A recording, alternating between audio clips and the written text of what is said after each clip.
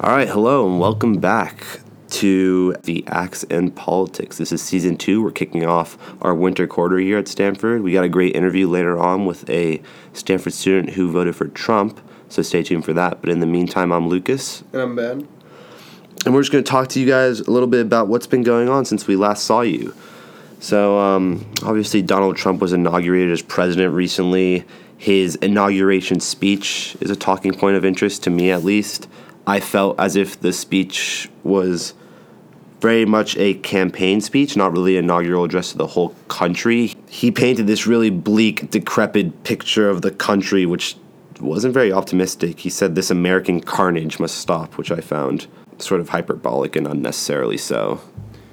Yeah, and I mean, to the extent that it informs the politics, one wonders whether coming off this election where he did literally win with minority support after winning the primaries as a kind of constant plurality candidate, his own framework and the framework that he'll be operating from as he enters the presidency is that he can still win battles without having to unite people. I mean, the big note in this inauguration, of course, is that he did not strike a conciliatory tone, which would have been really patently off-brand for him. I think entering the presidency, his vision is to continue fighting, even if from a minority point, even though Republicans maintain a majority in both houses of Congress, and to push through his vision by leveraging the momentum that he and his movement have, even if they remain smaller than everyone else. They don't see a place for or a reason for trying to build a majority. Yeah, I agree, and I think his White House will be sort of in that constant campaign state where he's still tweeting to the people, still strongly appealing to that core base, even though they are a minority of people that got him to where he is today. Yeah, and I mean, it does get at the heartstrings of, guys like us, Obama people, because for all of his impact, Obama was a pretty patently bad communicator, right? For example, take the Affordable Care Act. I think part of the phenomenon of people voting against the Affordable Care Act, as much as it helps them, is the Obama administration's failure, and I'm not the first person to articulate this, to really convey what the Affordable Care Act is and does and the ways that it would help people. He focused instead on the policy itself. Now, if the Trump administration should focus more on messaging than on policy, what may really break the hearts of liberal types is that they may also then effectively make people feel as if great policy is being enacted without necessarily doing so. Or at least, and this is what Trump is great at, have a very effectively an excuse that effectively lands, right? No matter what happens, he'll always have some argument for why it wasn't his fault. The question will be whether people believe him, and I worry that they will. Yeah, I think that's a great point. The Republicans hijacked the ACA message from the Democrats, sort of swept it up from right under their feet. They didn't, before they even realized what happened, it was too late. The term Obamacare came from the Republicans, did not come from the Democrats.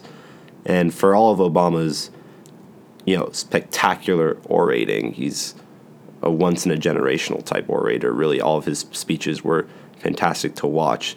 He was not good at communicating policy, in my opinion, like Ben said. And Trump's a brand guy. He develops these brands. He's successfully developed a strong brand over the course of the campaign. And as long as he continues doing that, his base will see nothing wrong.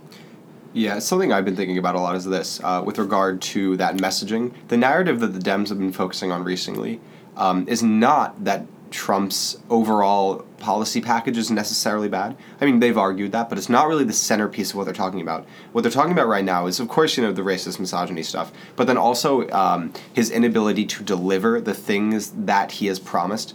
So it seems that they're focusing more on the fact of him being very rich and having this very rich cabinet than in the policies that they are looking to enact, which I think will put the Democrats in a very specific place, because they will arrive at saying, come 2020, if we're to look out that far, these Republicans have failed to deliver these things that you guys like greater trade protection, greater health care access, etc. We're the people who can deliver it. They are just billionaires who have fleeced you and are out to look for themselves. But the thing is that includes the Democrats not necessarily disagreeing with those policies. Now, I don't think that the Dems are going to enact protectionism or to argue for it in the way that Trump has. But it will provide them a framework for a more Bernie-type character, right? It does show institutional momentum toward this kind of nationally oriented, socialist-ish policy vision. One could imagine, for example, the Dems coming out in 2020 and saying, hey, these Republicans told you they were going to help you. They actually just repealed the Affordable Care Act in a way that helped them out.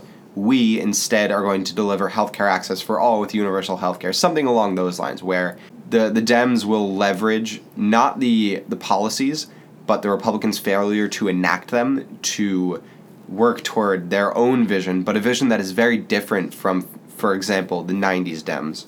Mm-hmm. I think that is certainly a very dangerous game to play. I mean, as you said, Ben, just a couple minutes ago, Trump is a man who can always come up with an argument for why something wasn't his fault. And so when you have a resistance built on this idea that let's show the base how the man that they so adore failed them, then that man is just so good at sort of beyond logic, beyond reason, convincing his base that he didn't fail them, that some other high elite institution, whether it be the media or the Congress or what have you, that was the real reason behind his failure, not him himself. So it's a dangerous game. But let's talk a little bit more about what the Democrats prioritize from here, specifically in the Congress. We talked a little bit about the ACA. I think with the Affordable Care Act, they sort of have two options, and it can go one of two ways. They can let the Republicans repeal the ACA. 20 million will lose their insurance. You've all heard the narrative, I'm sure. And then they come back 4 years. They say, look what happens when they repeal the ACA. Bad things happen. Let us go back into power so we can restore what was once there. Problem with that, in my opinion, is that you have 20 million people losing insurance. Like, ethically, do you want to let yourself have all these people just lose their health insurance? Do you want to mount a very significant resistance to this one policy issue? I don't know. Yeah, I mean, of course the first 100 days are going to be dominated by the Affordable Care Act.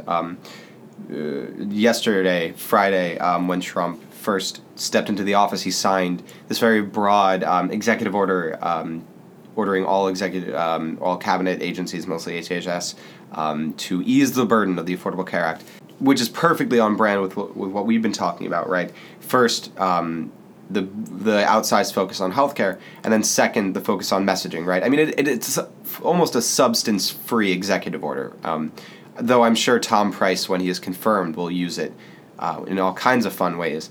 But if we think that he's going to focus on anything but healthcare, I would say he hasn't given any indication to evidence that view. But that puts the Dems in an interesting position to talk again about the politics, right?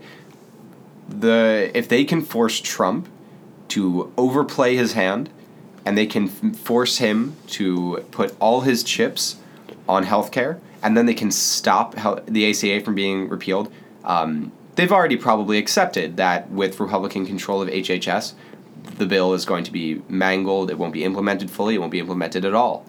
But if they can win the symbolic victory of preventing a full repeal of the ACA, which could only really happen through budget reconciliation, so I mean that's anybody's game, whether or not that will happen, then they can force him to expend much more political capital than he might like.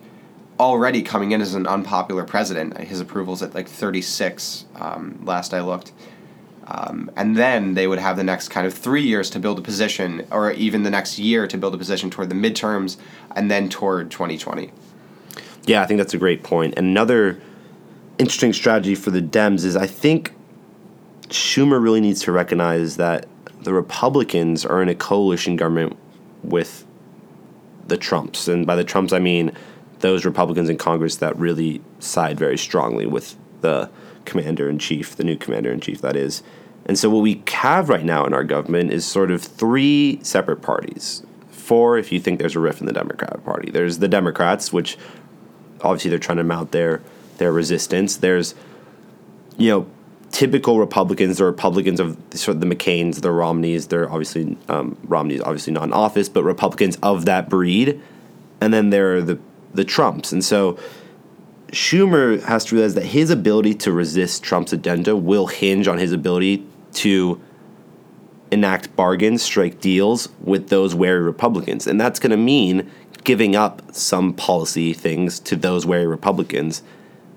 in order to accomplish this larger goal of, the enemy of my enemy is my friend. Yeah, type thing. but I think what that gets at is something that we underestimate, which is how Tea Party-ish the far left is in America. I call them the far left, which I guess, shows some of my partisan cards. But look, my vision of the political landscape in America right now, or at least as it pertains to elected officials, is that you have Bernie-type Democrats. I'm thinking, for example, about like Bernie and Keith Ellison, maybe Sherrod Brown. Warren, if you kind of put her in there, but not yeah, really. Liz is probably more to the Bernie side. Then you have the more institutional Democrats who have like a Booker, Schumer, Pelosi. Then I would argue you put a vision out of two different Republicans. I actually think there's three different brands of Republicans.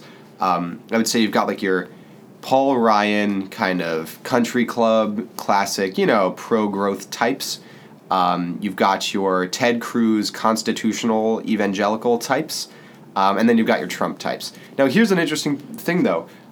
Those three disagree fundamentally on a number of issues, whereas the Dems, the two kinds of Dems I pointed out as I think existing before, disagree on scale and on timing, right? So, like, all Dems, I think Hillary Clinton even would be totally in favor of universal health care. She just disagrees with whether it's politically feasible, whether it's economically, fiscally feasible.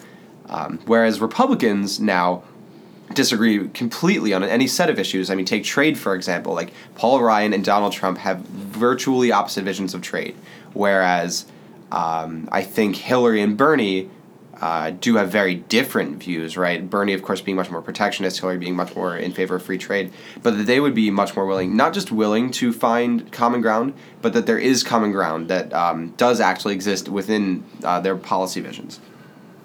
Ben, what you just described gets at something that's, for me, as a student studying political science in my years of college, which is going to be really exciting, for lack of a better word, is to see how this all sorts itself out. I mean, we could be on the verge of sort of one of the major resorting of the parties, something we haven't seen since the 60s even, maybe when the Democrats adopted the civil rights agenda and the conservative Democrats flipped to the Republicans. We talk so much about partisanship, polarization, all that stuff, and these parties could resort themselves in dramatic different ways to the point where we get to 2020 and we could see party platforms that look vastly different from what we saw in 2016 or even in 2012. I think it was over the summer. There was an article in Politico, I don't remember who wrote it, but they argued that there's going to be a reshuffling where the Dems would become kind of the party of the intellectual class and of people who have like a more global worldview, whereas the Republicans would be the party of the working class with a more nationalist worldview, specifically dividing along trade, so people who are now Republicans who really probably deep down don't really care that much about religion or social issues, who are much more pro-growth, would become the Dems, and then current Dems, who are much more protectionist, believe in much, I guess, more labor protection, would become conservative, would become Republicans. I don't think we're seeing that, but it is early. What I think is going to happen is that the Dems are going to shift left, and then the Republicans are basically going to be forced to ask what happened. But I could be entirely wrong. For example, I think that Democrat dependence on minority votes is going to fracture. I think, for example, 30% of Latinos voted for Trump. A lot of different nationalities within this kind of umbrella that we talk about in political conversation of Latinos are very conservative. The American South has been divided along abortion pretty handily, and for a lot of Catholic Latinos, abortion's a really big issue. And a few generations down the road, that will be much more in the front of the mind than perhaps nationality. And the same goes with Asian nationalities, right? You can look at the differences within this umbrella of Asian, right? So like South Asians actually supported Trump in much more larger numbers than we might have expected.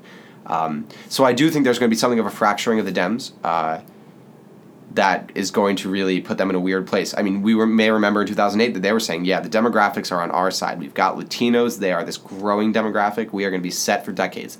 And now we have a Republican president. So we'll see where that goes. Yeah, there are huge swaths of those minority populations that remain unaffiliated. You have upwards of 30%, 35% even, that don't see themselves fitting into either the Democratic or the Republican mold. And that's a body of the electorate that's A, growing, and B, remains to be captured. And so to see what either of these coalitions does to maybe get that vote could be a big difference maker down the line. But I think that just about wraps it up in terms of sort of how we've made sense of these last couple of weeks. Stay tuned for an interview coming up with a Stanford student who voted for Trump and hear some of his thoughts. Thanks.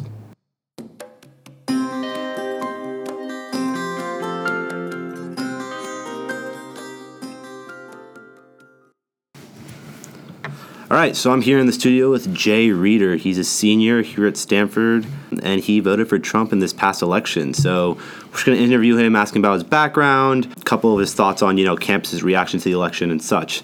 Jay, nice to have you. Yeah, thank you for having me. Of course, yeah, thanks so much for coming in.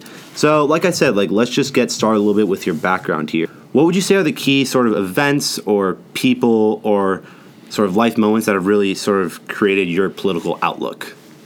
Well, honestly, a lot has shifted this past cycle. I actually voted for Bernie in the primary and made that jump over to Trump, which is a long discussion in itself. So I'd say the primary cycle and going through that process really had an impact in terms of how I perceive the two-party system, the idea of the establishment, and now we talk about draining the swamp and things. But as a whole, I was a liberal. I went to a John Edwards rally in 2004 with my mom, kind of thing. Yeah. So for me, I was on board with sort of liberal ideology, I guess. And in the end, what I just looked because they cheated, and WikiLeaks showed that, and we're sort of in a post-factual world. Whether or not you want to believe WikiLeaks is a matter of opinion. But for me, from what I've seen from the primary cycle, what we saw from the Democratic Convention, I'm a Redditor, right? So the Sanders for President subreddit came out during the Democratic primary, and then once Bernie was out, it just stopped. They just ended it, which was really strange. There's no reason to do that. I mean, we could still talk about the ideas and the movement, and these are user-run forums, right? When it took away my community, I looked.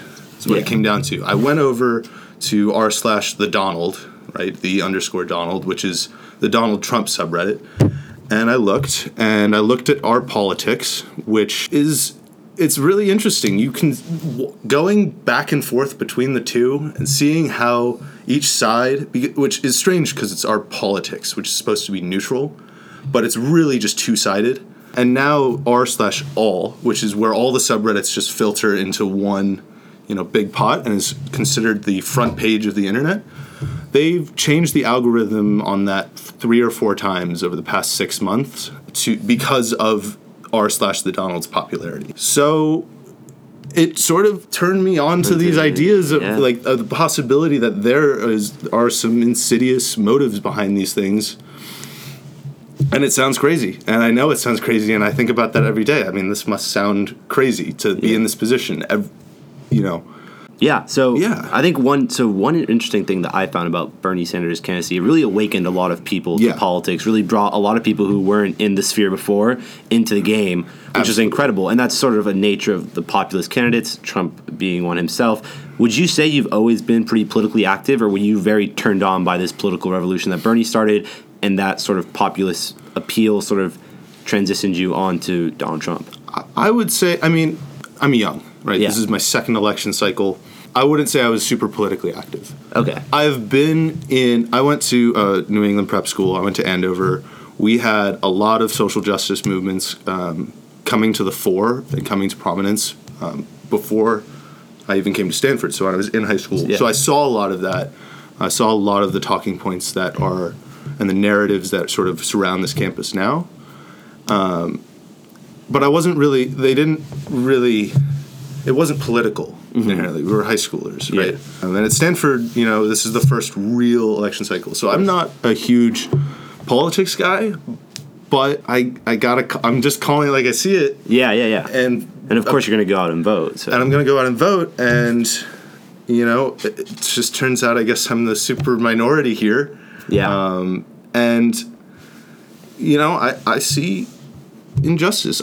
We've talked about this in the lead up to this interview, how concerned you were about my anonymity, feeling safe, feeling protected on both sides. The fact that we have to have these kind of, that we have to think this way is a huge problem. Yeah, of course. It's a huge problem. My mom shouldn't be scared about me talking about these things. Yeah. Right? From both sides. Whatever. It's just terrible to think that that's the position That we're it's in. broken down in that sense. Yeah, I agree.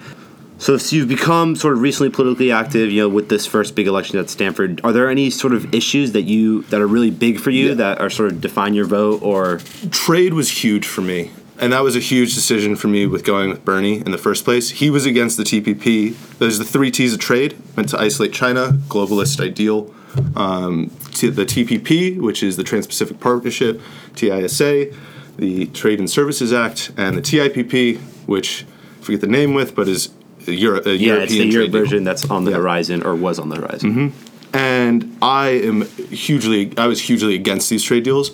So we've talked about it. I've worked in global manufacturing for the past 2 internships. Very cool. One of them, I did workforce analysis for the various countries we operate in. That really, from like a product side, and I'm a product design major, from a product side, the trade deals that were being presented they were biting off so much. They're doing these round table style trade deals rather than just bilateral talks.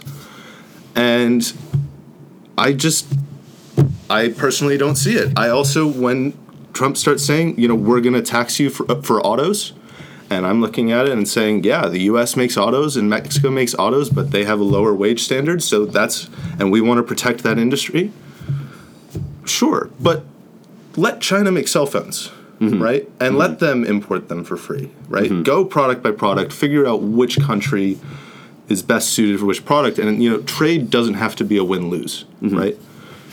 So how can we find that balance point? But for me, there was that, and then there's the money and politics side of it. Of course. A huge thing with Bernie's campaign was, we need to get the cash out of the system. We need to end this establishment stranglehold, Bush, Clinton, Obama, Clinton kind of idea.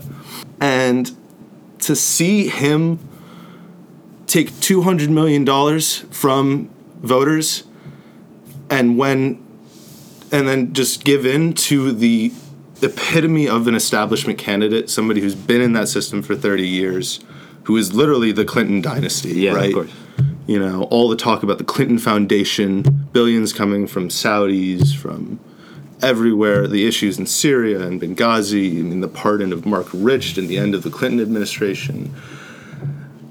To see him just get off the message so quickly and turn around was... It was like betrayal. It was like betrayal, hurtful. Yeah, of course. How are you supposed to feel about that when the narrative that he created had really painted Clinton as this person who's the epitome of everything we're fighting against, and then he's saying, no, go vote for her. Yeah. So we talk about a defining moment in the election season, the campaign season. You would say the DNC, Bernie coming out, doing his little speech, whatever he does. That's really a big moment that turns the fold to Donald. And if we're going to talk about WikiLeaks and all of that, the 5 in a row they replaced the I think it was the CEO of the DNC 4 times because of the leaks, because they were giving questions to Hillary for the primary debates, things like that. Things like that just sort of turn you away from the Democratic Party. It made me look. Yeah, okay, so... It made me look, right? And I fortunately had the benefit of being able to go and look at what's Donald's community, exactly, right? In this sort of Reddit bubble as a starting point, which was a really interesting experience. Of course. Right? And sort of, it was uncomfortable, right? Yeah. The aesthetics of it are rough. Right, kind of like him. The aesthetics of his speech are New Yorker and bravado and very, very simplistic sounding. But the for all the noise, the signal that I was getting out of that seems much more. It seems genuine, honestly, to me. Yeah. Certainly more so than Clinton did. Of course. Right. I'd say her also I was genuinely surprised that the deplorable and irredeemable line that she used to talk about Trump voters was picked up on as like a good thing. I mean, Mitt Romney's campaign got derailed over his 42% comment. Yeah. And for her to go out and say that, most of the people voting for him are not only deplorable people, but they're irredeemable. Yeah. It's like, if we elect her, is she going to fight for me? Yeah, of course. He's saying we're going to make America great again. We're going to put America first, unqualified. If you want to interpret it as going back to the 60s versus going back to the 2000s, or if you have an issue if you disagree with his opinion on illegal immigration, right? Fine. Yeah. But she's the one that, and if you say most, I'm going to feel like I'm looped into that. Mm-hmm. When polled, 65% of Californians think that most Trump voters are racist. Yeah. Right? Which is another sort of topic around bubbles and dialogue. It's hurtful for sure. And I know, at least in my spheres, I thought that was a huge point of controversy in the campaign when she said that comment. She was asked about in the debates. She kind of deflected the comment. But let's go back to Reddit. I want to ask you, so it seems like Reddit sort of played a big role during your election season. What sort of news sources do you follow? Do you think you get most of your stuff online, social media? That's been another conversation that's been around this election, sort of the lead up and throughout the campaign season. What were you looking at? When an event happens, you should read. You should go and look for the spin, right? Mm-hmm. You should go try and find what the spin is, right? When we're talking, like if we're talking about unemployment, right? One way you could spin it is you could say our unemployment rate is down. It's like 4 or 5%, right? But then another number, if you look at another number, it's, medium income's declining and home ownership is through the floor and, those sorts of numbers. Workforce participation rate is down. Participation rate, of course. Right. All these different economic sort of... And we're talking about the same thing. America hasn't changed, but they draw two drastically different perspectives. Mm-hmm. And whenever a major event happens, like the Chelsea Manning commutation that happened last week, right? President Obama commutes Chelsea Manning's sentence, right? She was a whistleblower, mm-hmm. right? Everyone's like, great, he's commuting the sentence. This is great. He's going to let her go early, She had a 28-year sentence. Now it's only 7 years. WikiLeaks, Julian Assange had said if President Obama had granted her clemency, that he would turn himself in, right? Over charges that are not legal, but whatever. Another point. So one side says, this is great. Obama's taking care of this whistleblower. Yeah. He had 8 years. Chelsea Manning's been in the whole time. He had 8 years to deal with this. So the spins, the different media bubbles. Right. Why, when you commute a sentence, from my perspective, you're still saying she did it. You're creating a precedent where you can still prosecute over it, mm-hmm. right? Over that whistleblower. Mm-hmm. But in reality, should she be pardoned is the question. And that's maybe not a great example, but there's two different perspectives. Yeah, of course. So it sounds like as opposed to sort of reading opinion pieces or the like, you just take the facts from a generic fact source and then sort of just make of it what you will. There is no objective fact source out there. At some point, a person's writing it, and people add their bias. Yes. Okay. Yeah. Whether it's malicious or not, mm-hmm. it's there, mm-hmm. right? And that's sort of what I'm getting at. I look at the New York Times. I look at Washington Post. I see a bunch of BS. Yeah. Right. I also say look at who owns these papers. Mm-hmm. Right. Carlos Slim is the majority shareholder of the New York Times. Right. He will inevitably have an impact on their writers. Right. Jeff Bezos owns Amazon, or he owns Jeff Bezos, the owner of Amazon. Bought the Washington Post. People say, why would he do that? Right? He owns Amazon. He's got no competitors. Alibaba in the past week has said that they're going to invest $1 billion in the U.S. and come into the U.S. market. The one possible competitor to Amazon is now entering Amazon's market because of a Trump presidency. Mm-hmm. So yeah, there's a lot going on in terms of motives that can really affect coverage, and a lot of it's about what's not said. It's really interesting when you're browsing Reddit and you go on the Donald and you see, something about a new WikiLeaks release, right? And it's like it started feeling like clockwork after a while. You go to politics and they put up something that's surface, a poll saying that Obama is the most admired man in the U.S., which sounds like North Korean propaganda when you really think about it. So there's certain events that sort of the media is ignoring that you feel should be covered. Yeah, I'd say there's that part to it. I'd say that the fact that 6 companies own 90% of U.S. media is a huge problem. Yeah. Right? Yeah. And again, I think that's something that's really, that these populist candidates have really, this is the sentiment that they've tapped into. So let's transition a little bit, away from you and your personal views and maybe a little bit to, the man himself. Yeah. The Donald. How have you felt about this transition period? The cabinet picks, have they, are you surprised? Are you disappointed? Are you excited? First thoughts of just, and general, feelings since the election happened. As far as cabinet picks, Mattis, I mean, he's a Hoover guy. Yeah. Right. I'm a huge fan of Mattis. It took me a minute with, for example, nuanced positions.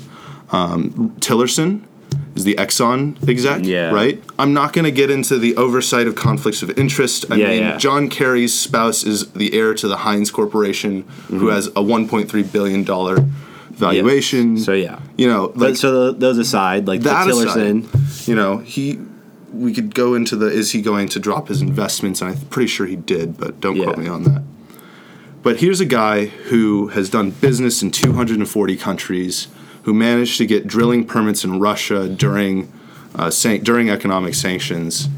If there is somebody that, as a Secretary of State, will be able to understand the global landscape and sort of navigate that, and this is all deal making, right? Mm-hmm. So to really work those countries to create deals that are in our interests, I think that he could really surprise people. Jeff Sessions is going to follow the law. I know that's up to interpretation, but I think he'll be great, honestly. So now let's transition to campus. I think this will be probably the most unique part of this interview. So for those listeners who probably maybe are not as familiar with our campus, it's pretty left-leaning, pretty liberal. It's been a very tense period since the election. It's been sort of a very tense environment around campus. The day after the election was very mood in the air that you could feel, I went to a grieving session. Yeah. Yeah. So let's talk about that. What were your expectations coming sort of around campus post-election as a Trump voter, supporter? So I was surprised just as much as anyone. I thought they were going to rig it, right? Uh-huh. You don't have voter ID in California. You've got board electors talking about bussing people around in New York, So I was just as surprised. The media was totally caught off guard, right? And I went to there was a Trump rally. So fuck Trump rally the night of the election, and I went. I wore my hat, wore it backwards, stood in the back. I just wanted to watch and understand what this meant to people. And what really surprised me was it wasn't so much anger as it was genuine grieving, genuine loss. Mm-hmm. It was like a wake. It was like going to someone's funeral. There were real feelings. It was very powerful. People were genuinely concerned about safety, about what's going to happen to my undocumented relative, right? Mm-hmm. For anyone who has a personal connection to someone who's undocumented. So there was a lot of emotion. For me, it was surprising. But then when you think about it, we take these movements, we take these topics, and we put so much emotional investment to them that when it doesn't go our way, it is genuine loss. Mm-hmm. And so I really.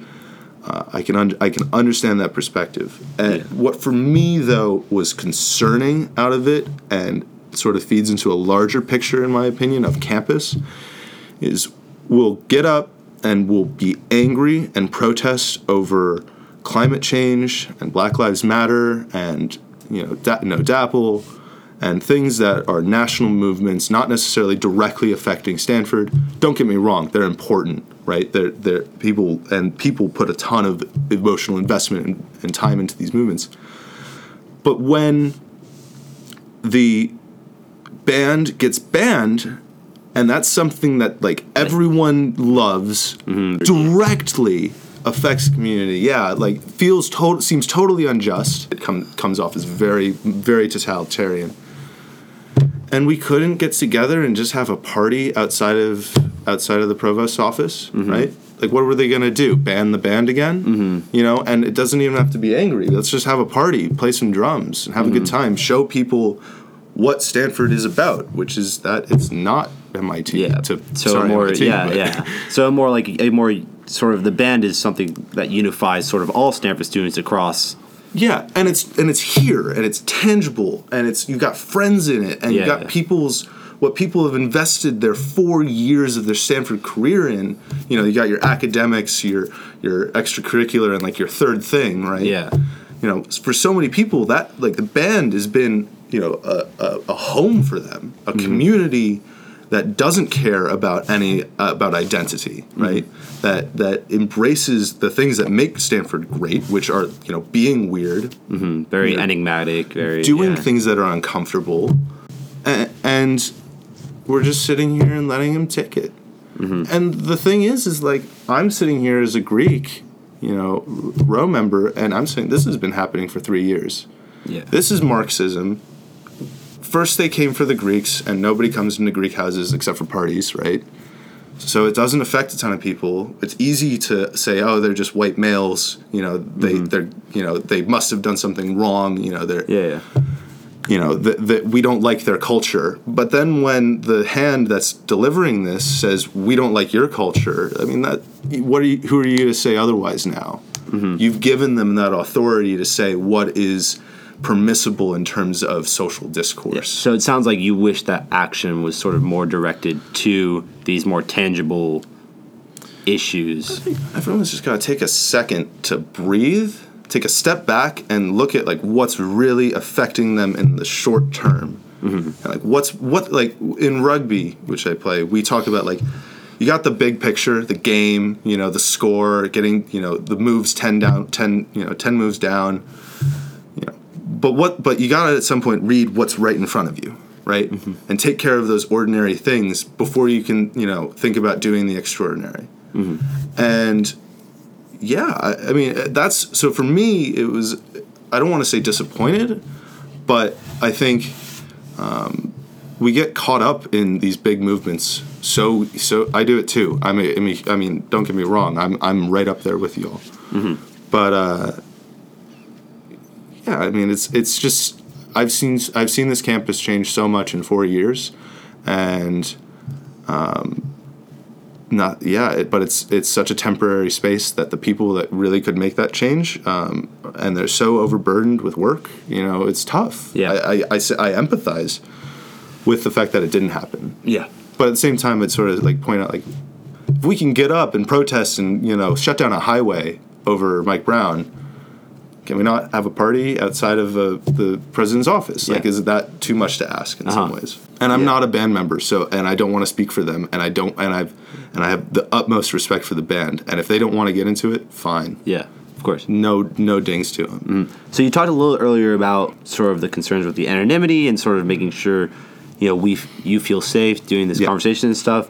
I want to ask you if there are any sort of spaces on campus, any particular spaces where you felt okay, comfortable talking about these issues amongst a group of peers, whether that be in your house or maybe at any events organized by student organizations or by administration officials, because I know after the election, the Stanford powers that be organized some debrief sessions, if any at all, and sort of what that experience was like. My house, despite the fact that surprisingly my house is almost entirely lined up against me, really interesting, but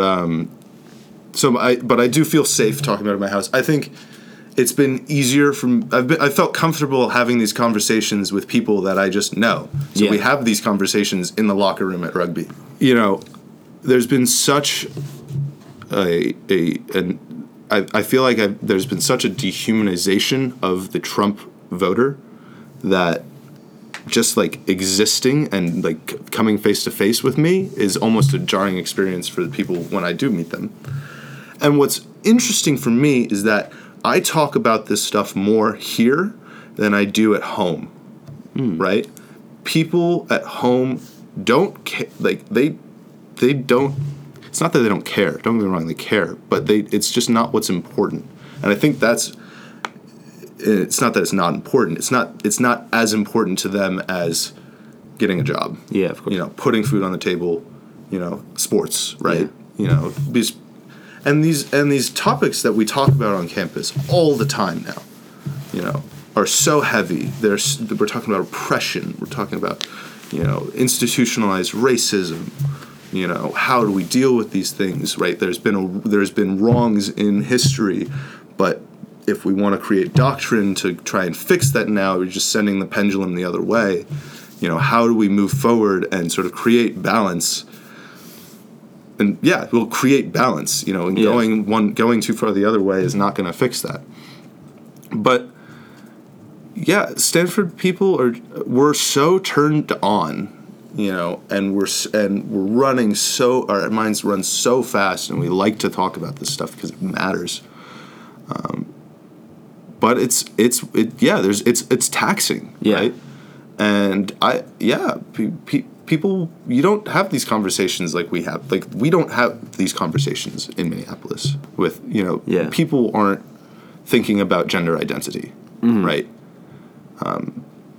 And the one thing that I did get sort of out of it, especially, I got a chance to talk to some people on the line this past summer where I was working, and a lot of them were like, yeah, I got to put food on the table. Mm-hmm. Like, this sort of gets into this idea of ordinary versus extraordinary. I look at what happened in this election is a lot of people saying, hold on, social justice is extraordinary. We agree, we got it, we need to progress as a society, but we can't do that unless we have a good economic foundation in the heartland. Mm-hmm. Right? And that was the divide really, really split was urban versus rural voter. If we look at the maps, that was really the split. Yeah. And then, I'm sitting here and I'm told I'm white, I'm male, I'm privileged, right? Whether or not it's intended, I feel like I should feel bad about myself for who I am, mm-hmm. right? And if we're talking about these narratives, and that you're seeing them on your Facebook feed, and you see them in the New York Times, and you gotta imagine being like a welder or a coal miner who's barely scraping by, or an assembler at an auto factory which has just announced they're exporting the jobs to Mexico. They need to make ends meet. They're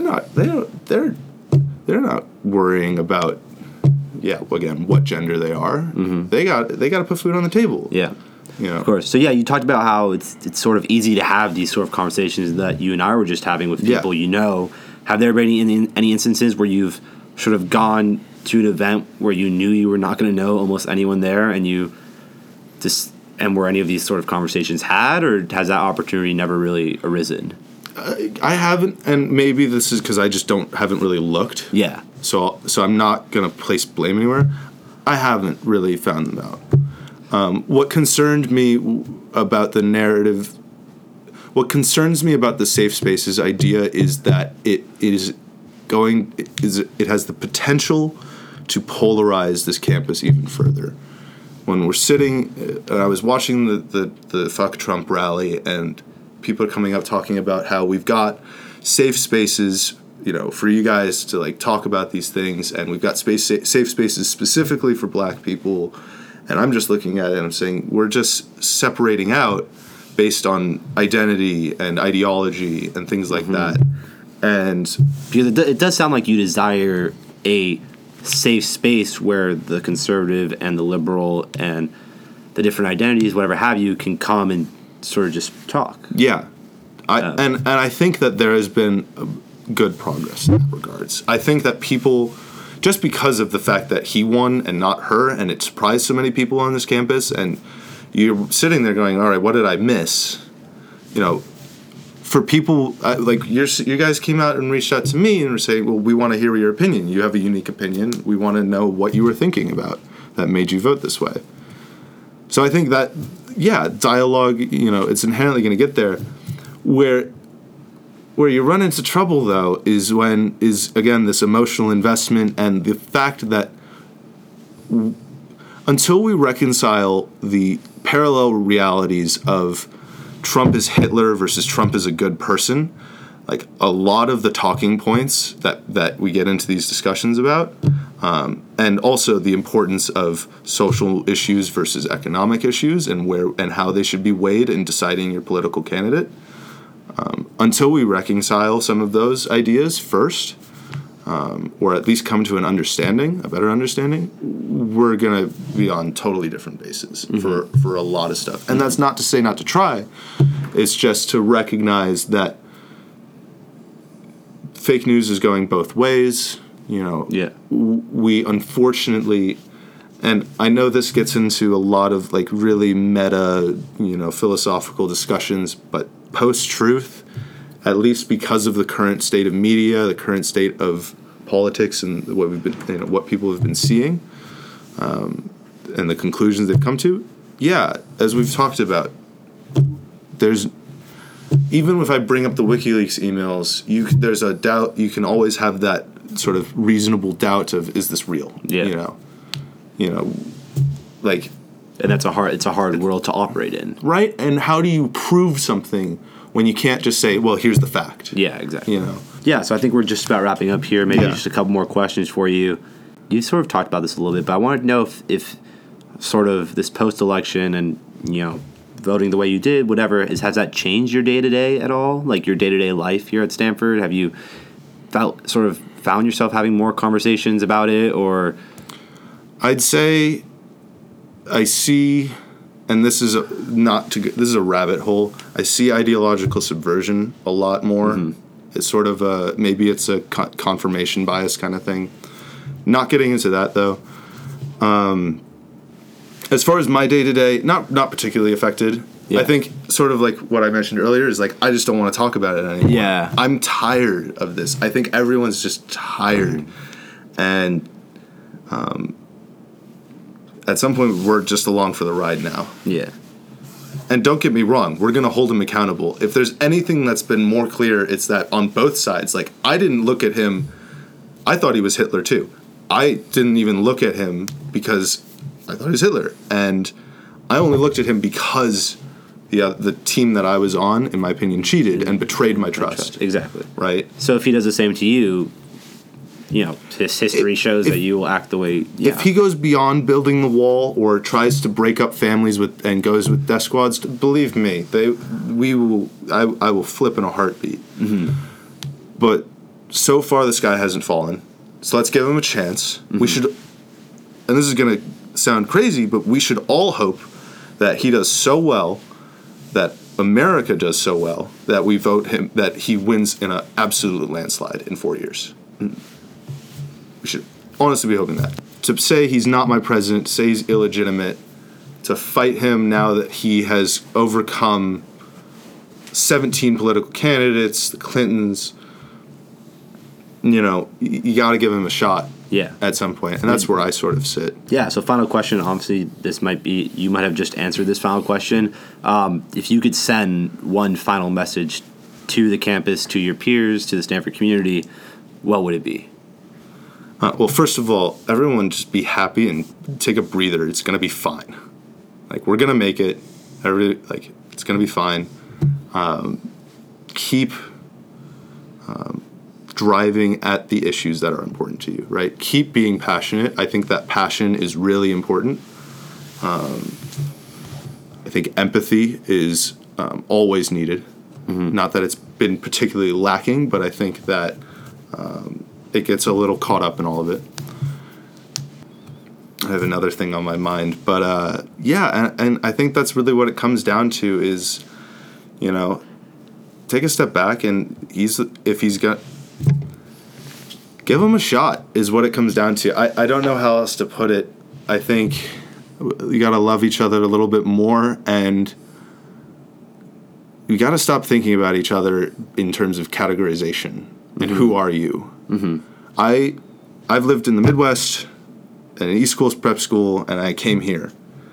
I left that East Coast prep school because who you are and your name mattered, and your wealth mattered, right? Identity mattered, and got in the way of meritocracy. And when I came to Stanford, it was, the West Coast narrative is always been, what are you doing? Not who are you? What are you doing? And what sort of saddens me is that we're back on these talking points of who are you, but in a totally different way, where we're promoting victimhood and being oppressed and, saying masculinity is sinful and aspects of masculinity are sinful, right? But when you start thinking like that, where it's who has it worst, right? Who's been oppressed most? Everyone loses, because you're just going downwards. It's a race to the bottom. Mm-hmm. So in the end, if we're gonna really be in a post-racial society, get to that point, we gotta at some point put it down. Jay, thanks so much for coming in. Yeah, thank you. I appreciate it. Yeah, thanks for saying that.